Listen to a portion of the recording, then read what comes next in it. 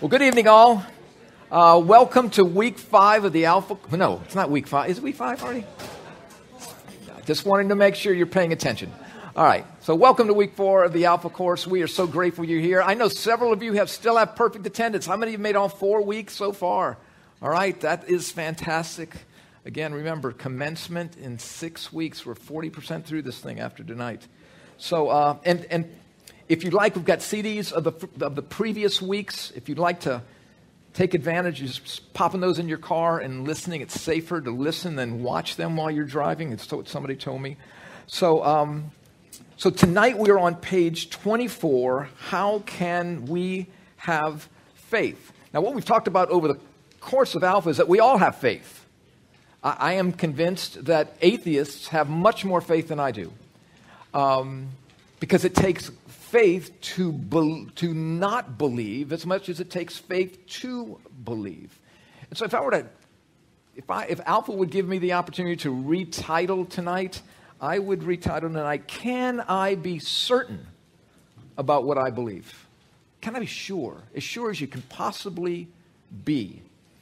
So, and we've talked about this through the weeks. Through the years, most of us have believed or been exposed to some really interesting concepts of how we hope to have peace with God, purpose on this planet, and maybe even have a home in heaven the moment after our heart stops. But they were more than likely based on this model that we talked about last week, this validating performance record model that we perform in such a way that in our mind it validates us for God having to give us what we want and not give us what we don't want. And we titled this meology, not theology, but meology, my determination that God has to be a certain way. And we talked about the fact that every religion in the world has a model of validation based on their performance. And some of us are better than others. That's why these arrows are like this. Some people are really not very nice or good, and some are just better than others. But the Bible tells us that we all fall short of that which is acceptable to God.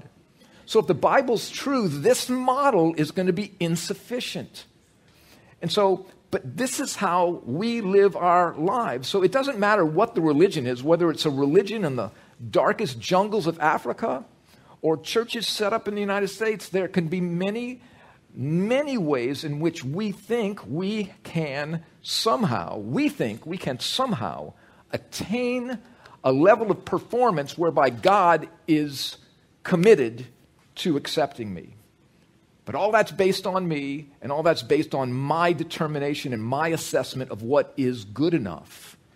And so this is the religion. They're all based on rules. They're based on commandments. They're based on dogma. They're based on dharma. They're based on any kind of rule you can imagine. And the fact of the matter is, we think if we keep the rules, we're going to be okay. The question is, what rules? Whose rules? My rules? Now, here's the truth. And you think about this. You and I both have set up rules in our own mind of morality, of that which is right or wrong. Now, let me just ask you a question. How many of you keep your own rules? None of us even keep our own rules. Now, and I love rules for other people. It's just, the golden rule, do unto others as you would have them do unto you. I mean, really?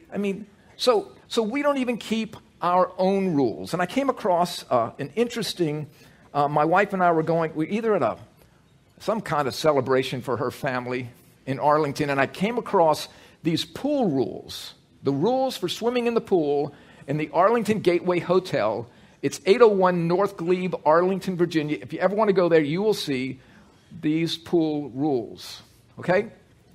These are the rules. And these rules will just show you that people don't expect you to keep the rules, okay? So, first rule, if you have had diarrhea in the past 2 weeks, please do not use the pool. And I'm thinking, don't use the pool for what?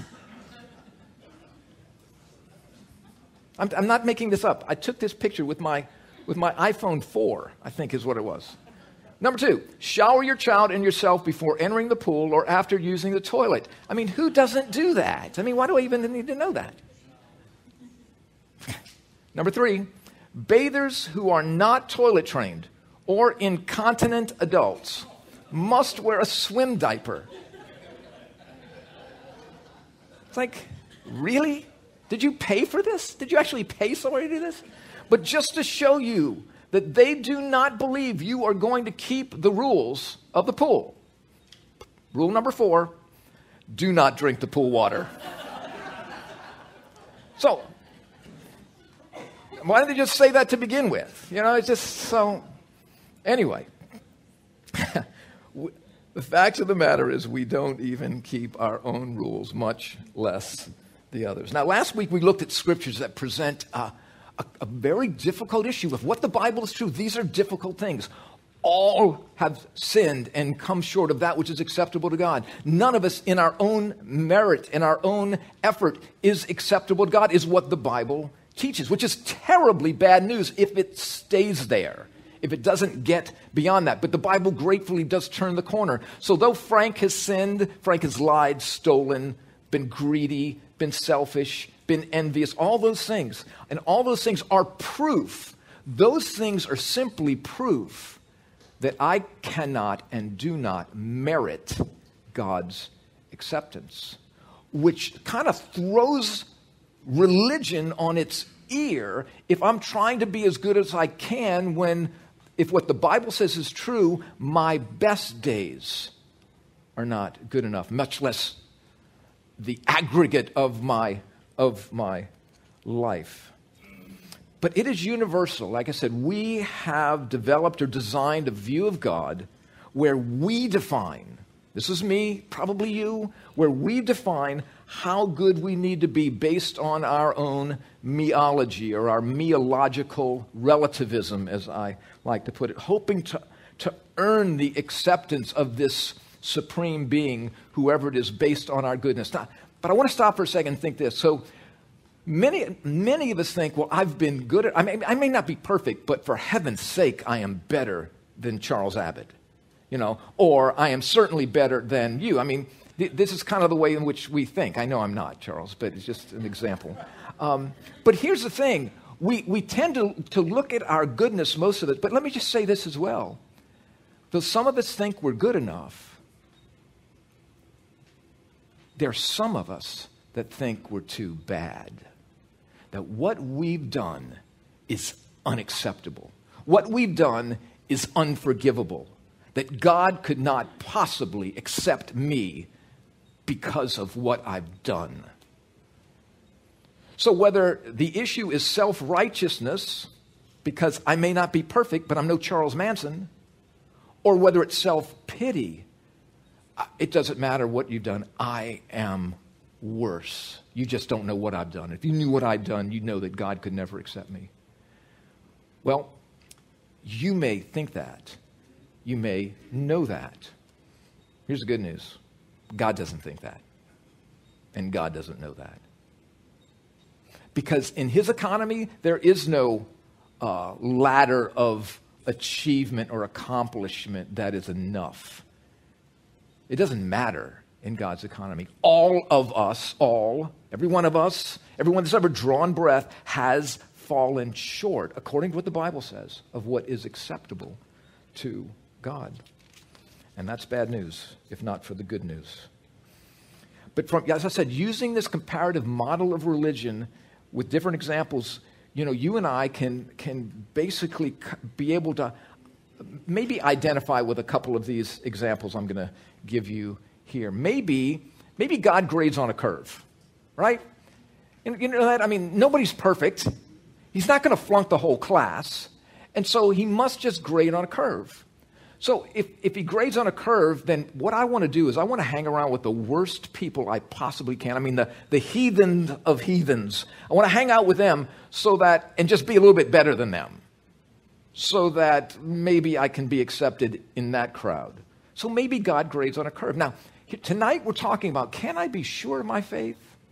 Now, let me just ask you a question. How secure does this leave you in terms of, should you drop off the planet tonight, you're going to be okay? You feeling real secure about that? But maybe maybe there's scales in heaven. These just these big scales. And God takes all your negative works, those are minus signs there, all the things you've done bad, and he puts them over here, and then he takes all the good stuff you've done, right? You know the good stuff you've done, don't you? So is that enough? Are you going to feel kind of secure about that? Is that enough to make you think maybe the scales are going to tip here? Or maybe this. Maybe you're feeling a little bit better now. Or maybe you're feeling a little bit better now, because, certainly your good works are going to be heavy. But here's the question. Who determines how good your good works are? Who determines how good my good works are? Maybe you see me helping some old lady across the street. Like every day, Frank is helping that old lady across the street. Well, but you don't know in my mind is this woman's rich. And the day she dies, I hope I'm in her will. I mean, that's the reason I'm helping her. It's not because I'm interested in her. I'm interested in her helping me is what I'm looking for. And so, but again, even the own motivation, and certainly you remember the thought camera that we brought up the thought monitor that we brought up last week. We don't even know our own hearts. We don't. You don't. I don't. So maybe God grades on a curve, or maybe there good works and bad works in heaven. And again, how certain can you be is the question. And this is how we walk around and live all the time with this validating performance record meology. That's what we do. We hope so. We just don't know. But here is the meological relativist test right here. Let's just say remember that chef you met a couple weeks ago? He's really angry. You remember him week one? Let's say he was back tonight, really not in a good mood tonight, and he spiked to the point of death particular people's meals. Now, the way you know whether or not your meal was poisoned is that you're kind of feeling a little sleepy right now. Okay, it's not me. It's what he gave you. And then all of a sudden, just imagine, that really didn't happen, but just imagine you got the spiked meal and poisoned meal and boom, your head hits the table and you're gone. You're just gone. And the next thing you know, you're standing in front of Jesus. And he says to you, I tried to warn you about those people, but you had to go to that Alpha thing anyway. But he says this. Now, do this with me. Go there right now. You just died. You're dead. We're planning your funeral. Okay? And Jesus asks you this question. You ready? Why should I let you? Why should I accept you? Start thinking, because this is a question. You better get this answer right. Why should I let you into my heaven? Now, you thinking? You should be writing something right now. See, if I were to have been asked that question many years ago, I am starting to try to Rolodex everything that I know was good that I've done. And then I'm trying to find a furnace as quickly as I can to put all the bad things I've done into that furnace to eradicate their existence. See, if the first thing that I think of is what qualifies me based on what I've done and what I haven't done, that is a clear indication that I am living out of a validating performance record, that I am looking for the goodness in myself to pass the class, for the weights to be heavy on the good side, or to hopefully hang out with people that I'm better than, trying to compare myself to others. But according to the Bible, it just can't be both ways. Here's what Paul wrote to the church in Rome, the 11th chapter, the 6th verse. He says, but if salvation is by grace, it's no longer on the basis of works. Otherwise, grace is no longer grace. Now let me just unpack that a little bit for you. But if it is this salvation, okay, that is a relationship with Christ, is by grace, remember grace is unmerited favor. If by having a relationship with Christ is based on grace, God giving you and me something we don't deserve, it is no longer on the basis of your validating performance record. It's no longer based on what you do and what you don't do. It's based on something else. And what the Bible says, it is based on grace, receiving something that you and I do not deserve from someone who loves us infinitely more than you and I can love ourselves. If it's by grace, it can't be by works. Do you simply see that? If it's a left turn, it can't be a right turn. If it's a right turn, it can't be a left turn. They both cannot be true at the same time because they contradict one another. It's as simple as that. See, and so, as I said, so both of these cannot be true. The Bible can't be true at the same time all these others are true. So I'm not necessarily saying, hey, believe the Bible. I'm just telling you there's a remarkable, complete, 180-degree difference between what the Bible teaches and what the Quran teaches or the Book of Mormon teaches or the Bhagavad Gita teaches or any of these other religious books teach. Those books teach, hope you make it. The Bible teaches, you don't have a chance. But you do have a prayer. And it's based on what Christ has done, not what you or I have done. See, there's this big dividing wall that stands between both of these. They contradict one another. Either this is false and this is true, or this is false and this is true, or they're just both false. But they both can't be true at the same time. So the question is here, what do I believe? What do I believe qualifies me for God's acceptance? I think that's a great question, quite honestly. If we believe that there is a God who's paying attention to each and every one of our lives, what qualifies me? Is it Christ's validating performance record in my place? Or is it my validating performance record and I don't need his assistance? Thank you very much. So, in meology, or my validating performance record, I am, again, I know this may sound rough, but this is really the truth of it. In meology, or hoping for my record of validation, I am my own savior. We have to see that. We don't have to see that. But if you look at it, that's basically what it's saying. I can accomplish this myself, with a little help from God. With a little help from my friends, maybe. But man, I can't even untie a knot in my shoe, much less untie the knots that I've created in my life.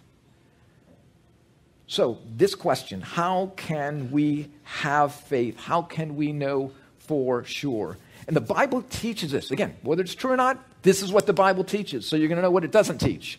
The Bible teaches that God wants you and me to know for sure what our standing is before him. And whether heaven is going to be our home the split second after our heart stops. Whether there is meaningful life in the dash and life that is beyond description in the line. Meaning and purpose now like we could never experience. And incredible, I don't even know how to put into words, the moment after our heart stops. And look, if I had a desire for tonight, if I can get a prayer answered for tonight, this is what it's going to be. And this is I'm speaking to you, obviously I'm always speaking to each of you, but I really want you to hear this. My hope, my prayer, my desire for tonight would be that you would leave here tonight absolutely certain of what it means to have a relationship with Christ, if what the Bible says is true, and certain as to whether you have that relationship or you don't have that relationship, based on, not me, but just based on what the Bible says, because the Bible says God wants us to be sure. So I want you to do this. Grab a little pen real quick because I want you to write this in your book somewhere, wherever you would. Just this quick little statement. I should have put it up on the board here, and I apologize for not doing that. But it just says this real quickly. Christianity, or you can just write a C. You'll know what that means. Christianity, or being a follower of Christ, is about first becoming someone. Christianity is about first becoming someone before it's about doing something. Christianity is about first becoming someone before it's about doing something. Again, that statement right there, which we're going to unpack a little bit more, is a huge contradiction between the religion of biblical Christianity and the religions of the world. Let me just bring you to a scripture. Paul writes to the Corinthian church. This is his second letter to the Corinthian church. And this is what he says here. Therefore, if anyone is in Christ. Now, I told you last week we were going to unpack that two-letter word in. If anyone is in Christ, he is a new, or she is a new creation. The old is passed away. Behold, new things have come. Now, let me take you back to maybe it was last week. We talked about being plugged in. Was that last week? We talked about being plugged into death. Okay? So what Paul is saying here, if anyone is in Christ, he is a new creature. He is unplugged from this is going to sound crazy, a life of death, and he's going to be plugged into new life. If anyone is in Christ, he or she becomes someone they were not before. And who you were before has passed away. Everything becomes new. Now that is an amazing statement from the scripture that we just got to grasp. And I think we will. So it's about being unplugged from death and being plugged into life, becoming a new creature. So when I say Christianity is about becoming someone before it's about doing something, I would say every one of us in this room, more than likely, at one time, including me, would have said, I'm just trying to be as good as I possibly can. We weren't thinking about our identity. We weren't thinking about our relationship with God so much as we were thinking about what do I have to do to get what I want and not get what I don't want. Okay. The Bible teaches this. So hang on. The Bible teaches that you and I were born, we came out of our mother's womb, we were born physically creations of God.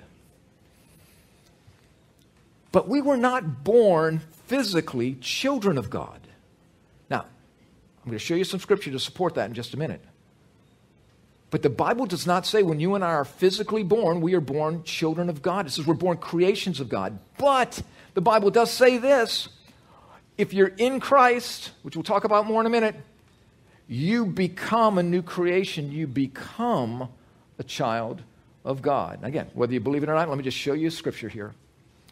This is the Gospel of John, very beginning of the Gospel.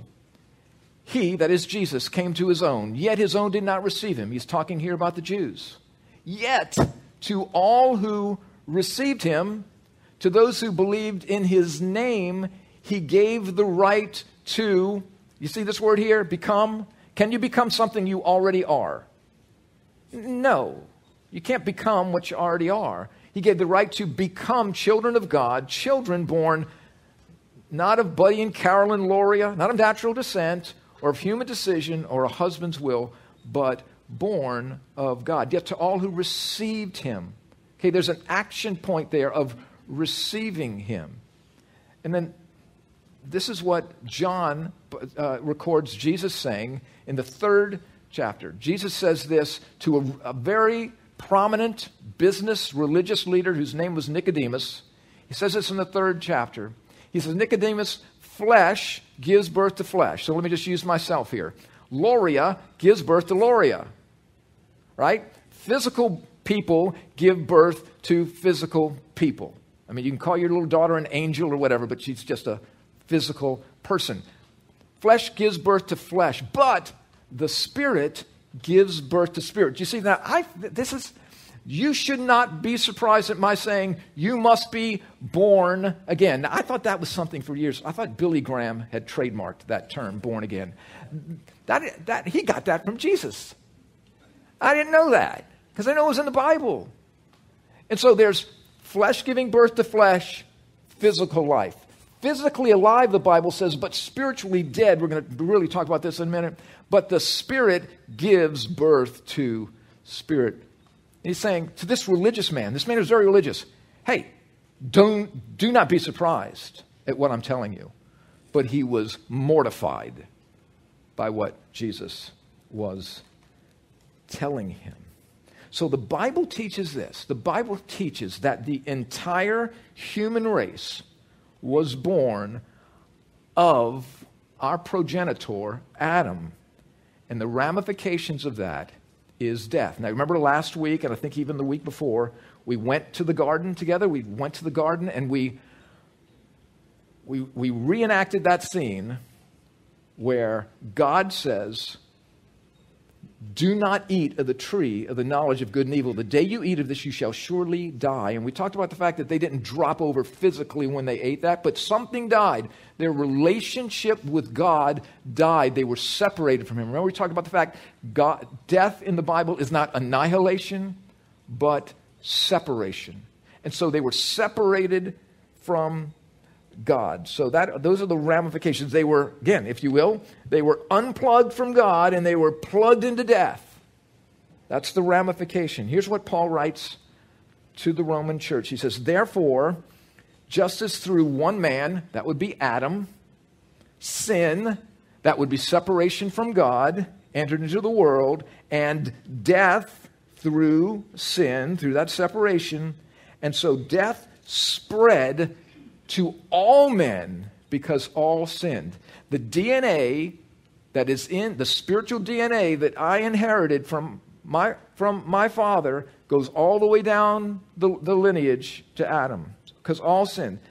So then as through one transgression, okay, just sin, there resulted condemnation, separation to all men. Even so, here's the good news, even so through one act of righteousness, this is the work of Christ. Through one act of righteousness, there resulted justification, not guilty, and life, no more separation to all men.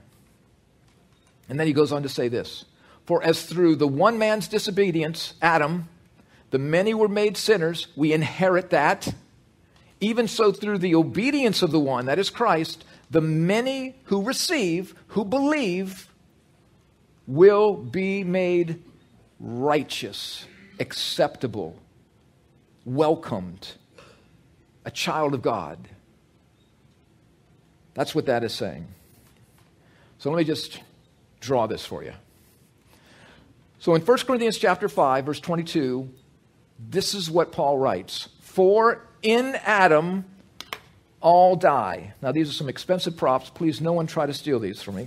So in Adam, all die. Now, all have sinned and come short of that which is acceptable to God. So the whole human race gets piled into Adam. Everybody gets piled into Adam here, okay? In Adam, all die. All are separated. That's every one of us in this room, everyone that's ever drawn breath, every one of us that are drawing breath, everyone that will ever draw breath. That's what the Bible says. In Adam, if you're in Adam, you're separated from God, Frank Loria. It's just the way it is. So, how is that? Well, here's Adam, okay?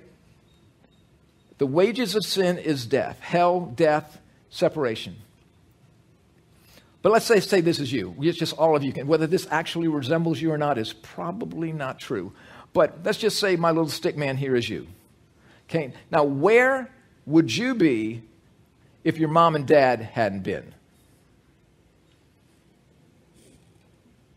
Wouldn't be.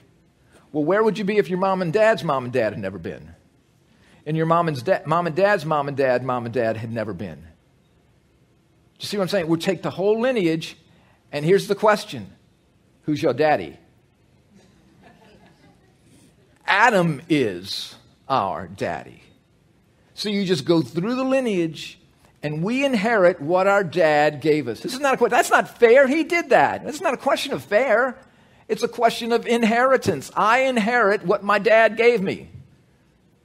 It's like, if Donnie's dad leaves him a ton of money and my dad leaves me a ton of money in debt, it's not a question of what's fair. It's inheritance. And I inherit, and the evidence is profound that we act like we're dead in our relationship to God. As good as we may try to be, none of us measures up. So in Adam, all die. But in Christ, the many shall be made alive. And so Christ comes, he dies on a cross, he offers us himself. He himself is eternal life. And to as many as received him, remember that scripture in John? To as many as received him, actually I think we used the analogy last week of this gift I wanted to give you. How much good is it doing in you, my hand? It's not doing you any good until you receive it. I paid for this. I want you to have it. It will save not only your life, but your eternity. In Christ, the many shall be made alive. And so what happens here, we get taken out of Adam when we receive him, and we get placed into Christ. We're taken out of Adam, and we're placed into Christ because we believe him, and we are in Christ. No longer in Adam, but in Christ. And so when we see this, God sees our life in Adam as no longer. And so when we read this scripture now, therefore, if anyone, doesn't matter how good you think you were or how bad you think you were, if anyone is in Christ, he is a new creation. The old is gone. The old has passed away. Behold, the new has come. No more separation, because I've been taken out of death and I've been given a new father, if you will. I've been given a new life is what's happened. And that's the picture that we have here. You see, in Adam, hear me again, all die. In Christ, the many will be made alive. I mean, this is why Jesus, if you think about this for a minute, let me just go back real quick. If Jesus is born of Joseph, the carpenter, who's Jesus' daddy? Adam. It wasn't just some cool trick. Christ had to be born, if what the Bible tells us is true, Christ had to be born of the Holy Spirit, or he's born into the lineage of Adam, and even if he'd lived a perfect life, he'd have been dead, separated from God. He would not qualify to be the Lamb of God, which we're familiar with this term, who takes away your sins and my sins. He couldn't do it. So let me just go back now. All right? So you see, being in Adam and in Christ, there's no median. Some people have told me, well, Frank, I feel like I got 1 foot in Christ and 1 foot in Adam. No, you're just not that limber. It's just not possible. I am either dead or alive. Tonight, are you dead or alive? I mean, your heart's beating, you're breathing, you look like you're alive. You're either dead or alive. Spiritually, you're either dead or alive. I mean, that's hard because in the way in which I was brought up, it's like, isn't everything just kind of relative? Maybe. But in the Bible, it's not relative. Actually, in a way it is. It's who you're related to. You're either related to Adam or you're related to Christ. You're either in Adam or in Christ. And you don't want to be in Adam because, that would be a damn shame if you were in Adam. So, you don't want to be in the Addams family. Okay. So anyway, I just love that. Does anybody not know the Addams family? Okay, I feel much better about that. All right. So here's the question. What if God wants you and me to know for sure that we're either in the family of Adam or we're in the family of God, the family of Christ. What if God wants you to know that? Well, here's my argument, if you just let me say this. You're here tonight, if you don't know this, because God wants you to know this. Not because of me, not because of anybody else, because God wants you to know this. So, show me. What has the Bible said? Here's the question. Here's the thing about you. As lousy as a parent you may be, as lousy as a parent I may be, would a loving parent want their child to know that that child, in fact, is your child? Well, sure. So here is the question. Here is what God says. He wants us to know for sure. Let me just give you one scripture real quickly. Paul wrote this. This is a letter from John. This is not the Gospel of John. That John writes to those who are no longer in Adam, but are in Christ. And John writes this. And this is the testimony. Okay? You know what a testimony is? It's a declaration of your life. Here's the testimony. That God gave us eternal life. Does it say that you gave yourself eternal life and God just had to say, okay? Does it say that? No. It's a gift, remember? It's a gift. God gave us eternal life. Now catch this, he who has the Son has the life. He who does not have the Son of God does not have the life. These things I have written to you who believe in the name of the Son of God, so that you may hope you have eternal life, so that you may think you have eternal life, so that you may pray that you have eternal life. Is that what it says? No, it just says blank there, but I want you to know what it says. So that you may know that you have eternal life. Now, there is not, the New Testament's written in Koine Greek, just common, everyday, street language Greek. There could not be a stronger word for knowing that you know than the word that is used there. If you have the Son, you're alive, the Bible says. If you don't have the Son, you're not. But John says, these things are written to you so that you may, for those who are in Christ, you may know it. You may know it. So that you may know you have Christ. Okay? Because eternal life is not a thing. Eternal life is a person. God gave us Christ to give us himself. He gave us Christ to give us himself. So on page 25, the Word of God, the Bible tells us that God is the initiator. Again, I don't know. Have you ever been pursued by somebody? Ladies, you've been pursued by somebody that just really thought, I would really like to have a relationship. How did that make you feel? Unless the guy just made you really sick and you just wanted to be on another side of the planet. Wow. They're interested in me. They're calling me. This is, at least you know that feeling, right, with Anthony. It didn't take that long. But here's the thing. The Bible tells us that God is the one who initiates, pursues us. Do you know why that is? Because dead people don't pursue much. They're just dead. They don't have any interests. You can play a doorstop pretty well. You can be a doorstop. You can be all kind of different things. But you don't pursue well. Okay? And if I'm separated from God, I'm not going to pursue God.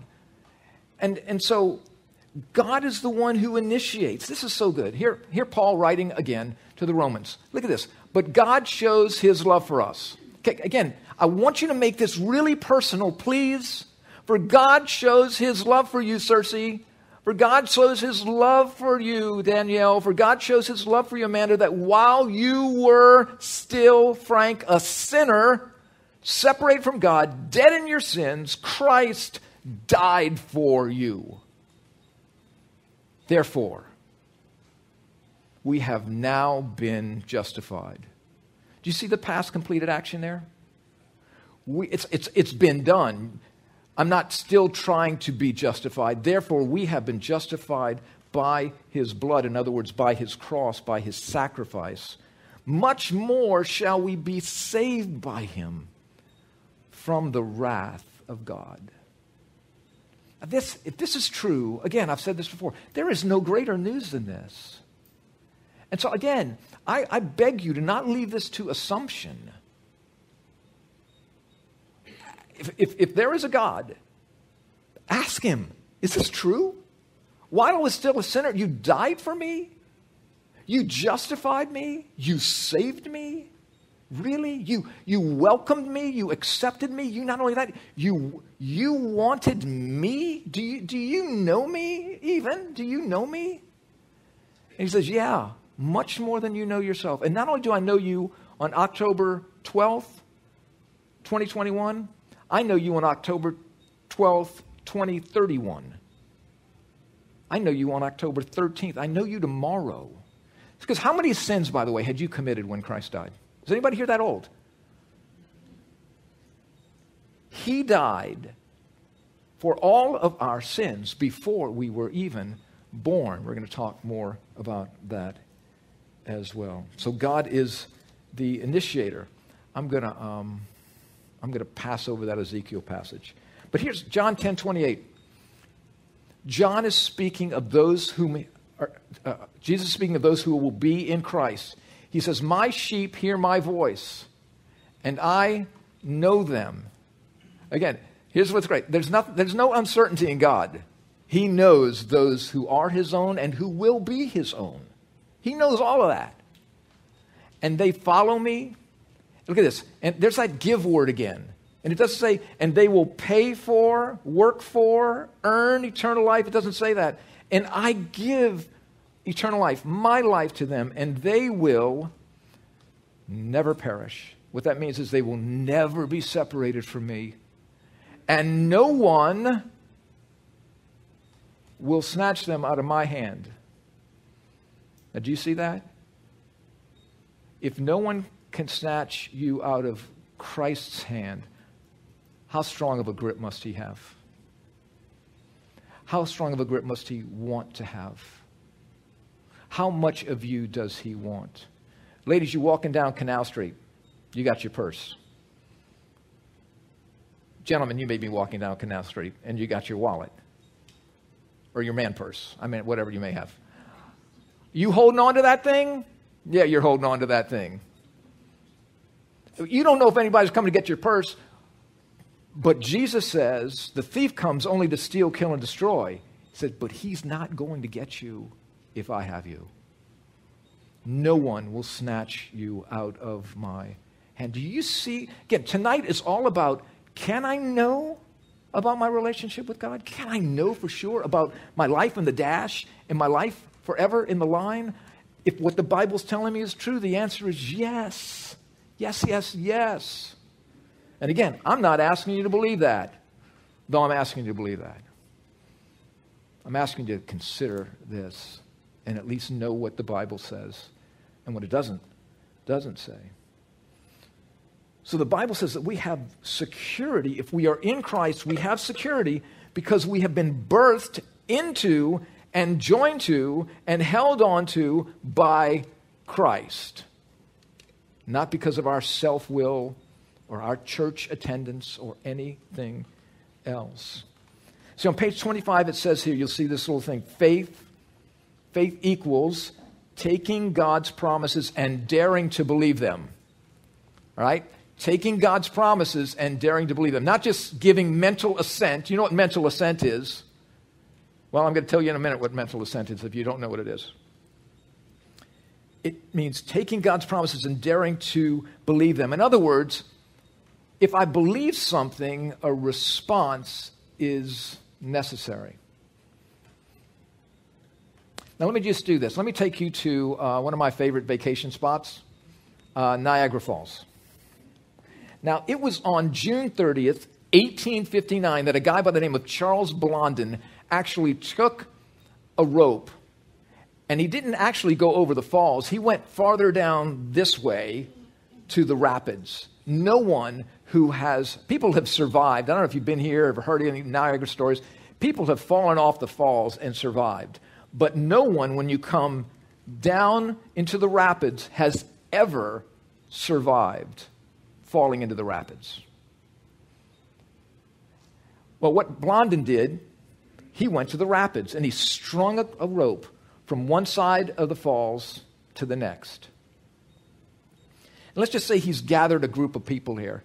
And you have seen him. We're the people there at Niagara that are watching Blondin do some amazing things. So he's gone back and forth across the tightrope. At one point in time, he put literally, you can see the pictures of this, put his manager on his back and went back and forth.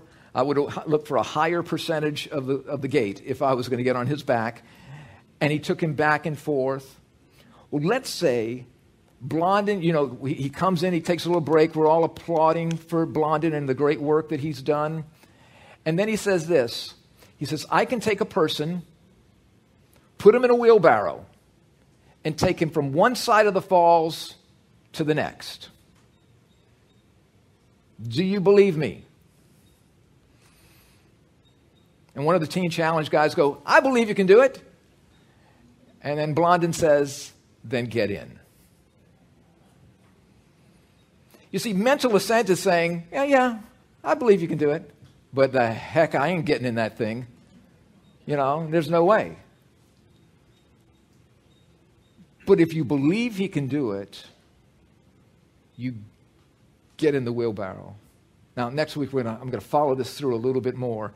But believe is acting on what you and I say we believe. It's not mental assent. It's not giving lip service to. It's actually believing what and acting on what I say I believe. And so tonight, look, you may be here, you may be watching live stream, and I'm just again, so grateful that you're here, regardless of where you are. But maybe you just hear and you're curious, okay? Meaning, I don't know I believe a word you're saying. Now, if you're here, you could say, I don't know if I believe a word you're saying, but the food is good, right? And you're worth the indigestion that I get by listening to you. You may say that, but you're just curious. I don't know that I believe any of this, Frank, but I'm curious. Okay, hey, thank you for being here curious. Thank you for watching curious. Really, thank you. I mean that with all my heart. Thank you. Or maybe you're here convinced. In other words, you grew up in church. You went to parochial school of whatever denominational ilk. But I'm just not quite sure. This sounds a little radical, what you're talking about. Not familiar with this Bible stuff. So you're convinced, but you're not getting in the wheelbarrow.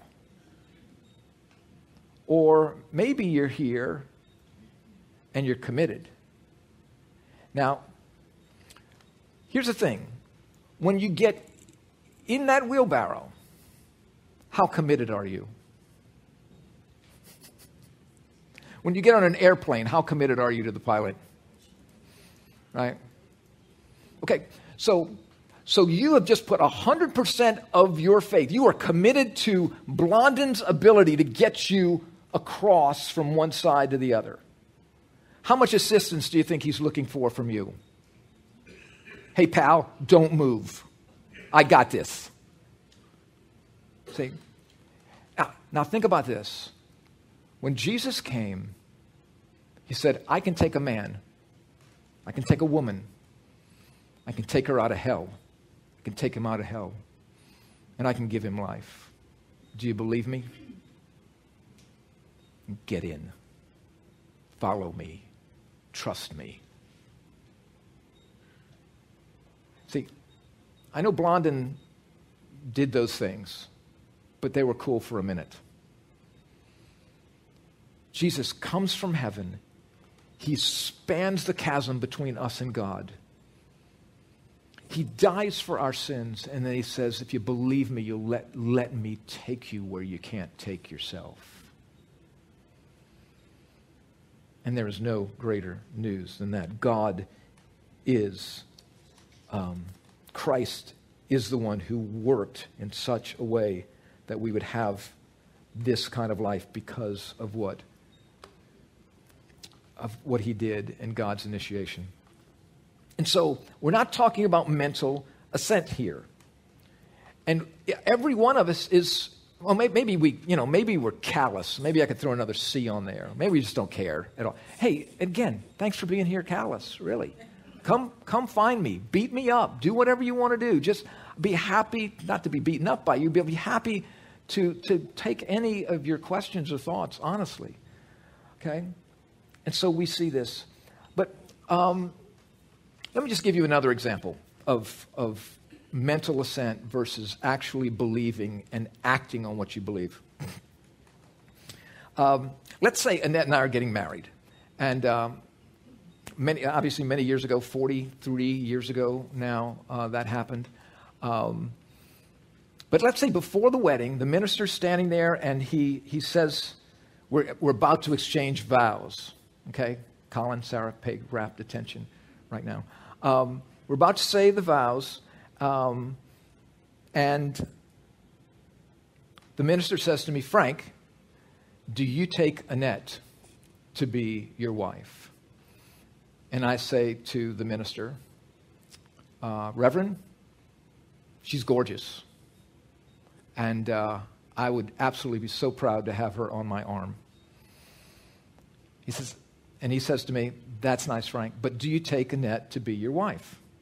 Well, I don't know if you've ever tasted her cooking, but she's a great cook, and I know I'd never go hungry. I mean, that's nice, Frank, but do you take Annette to be your wife? Well, her dad's rich, and the day he kicks, we could be in pretty good shape.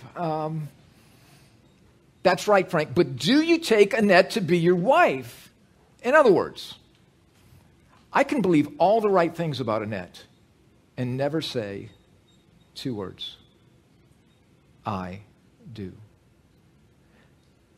So you can believe your whole life all the right things about Jesus, what he did, and never say, I do.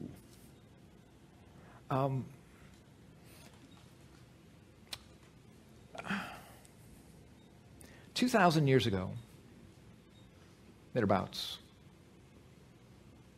according to history, according to the Bible as well, a man named Jesus who proclaimed to be God come in the flesh, to carry the weight of all of our sins upon himself and to sacrifice himself for us so that we would not have to pay for our own sins. He hanged on a cross. Now, I want you to do this again. I've asked you this earlier tonight. Just put yourself here. Place yourself at that cross. Jesus is, according to history, bleeding profusely from his head with thorns this long jammed into his brow all across his head. Blood pouring into his eyes so he probably can't even see.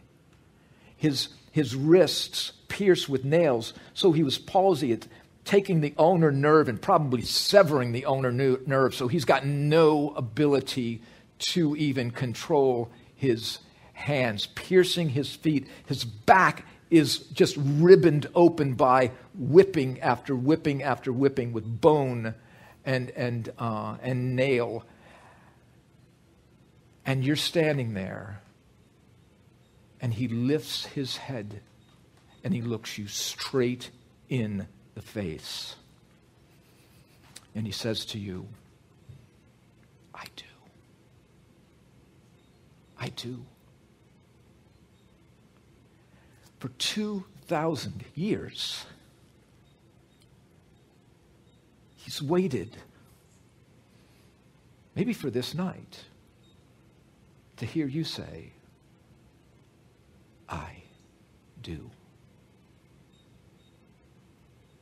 Because you're only going to say, I do, because in your heart, you do.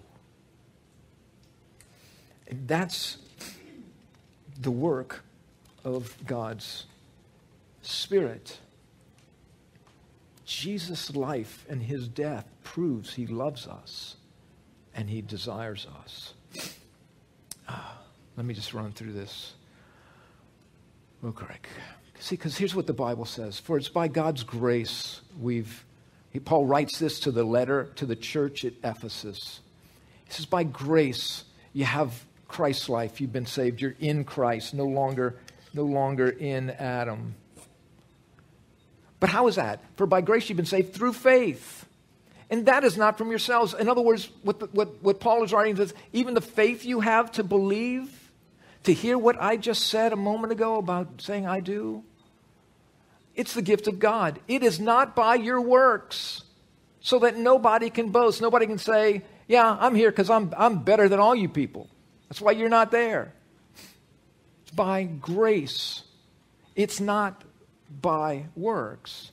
And then Paul writes again to the church in Corinth, God made him, that is Jesus, who was perfect. He had no sin, to become sin for us, to take me, the sinner's place, so that in him, no longer in Adam, in him, I might become, look at this, this is crazy, the righteousness, acceptable one child of God.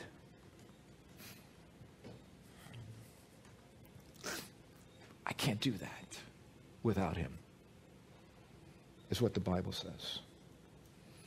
So I'm closing here, but the third, so we saw that God is the initiator, it's Christ's works, and it's the Spirit's witness. And this is the witness of the Spirit. When you say I do, there's something that happens on the inside. For some people, it's dramatic. Some people, they just wake up like me. I just woke up the next morning and I knew I was different. I knew I had to get a hold of the Bible and start reading one. And to that point in time, I had no interest in the Bible, much less even knew what one was.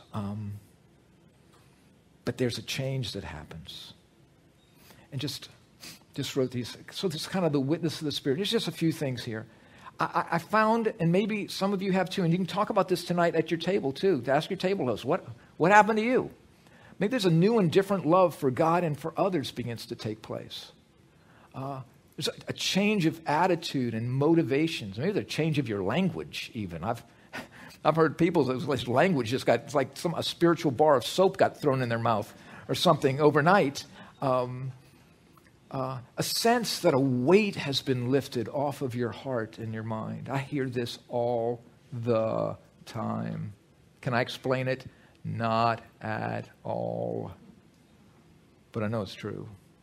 See, those are the things. I don't know if I've got another one here or not. Yeah, it is. There's a change of interests.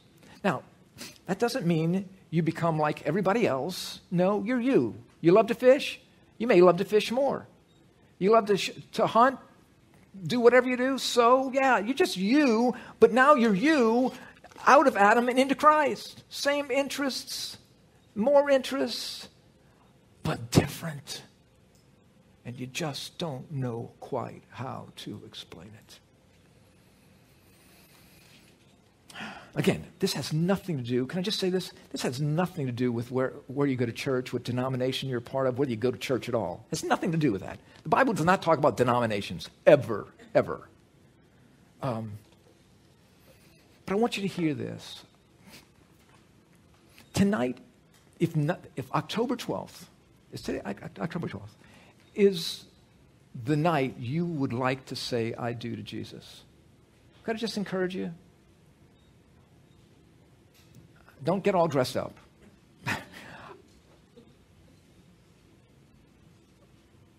But just say to Jesus, I do too. I do too. I'm tired of being single. I'm tired of being in the wrong family, right? I want to be put into Christ, right? I want to get out of Adam. I want to die to being in Adam, and I want to be in the family that you have given me. So I want to encourage you to do that. Next week, we're going to be in session 6. If you're following along, we're going to skip over session 5 to how and why do we pray, to how do you read the Bible. We're going to talk about some more evidences about the Bible. We're going to talk about more what it means to be in, to see what the Scripture says about that. And tonight, if you're watching, you want to go through some discussion questions. If you're watching live stream or video, you can just go to the Lakeview Christian Center app and just go to Alpha and then questions. And you can just, maybe if you're watching alone, you can just look through some of those questions yourself and just think about those things. So let's do this. Let's take a quick break and get back to our tables as quickly as possible. Thank you all for coming, and I sure hope to see you and you again next week. Thanks again.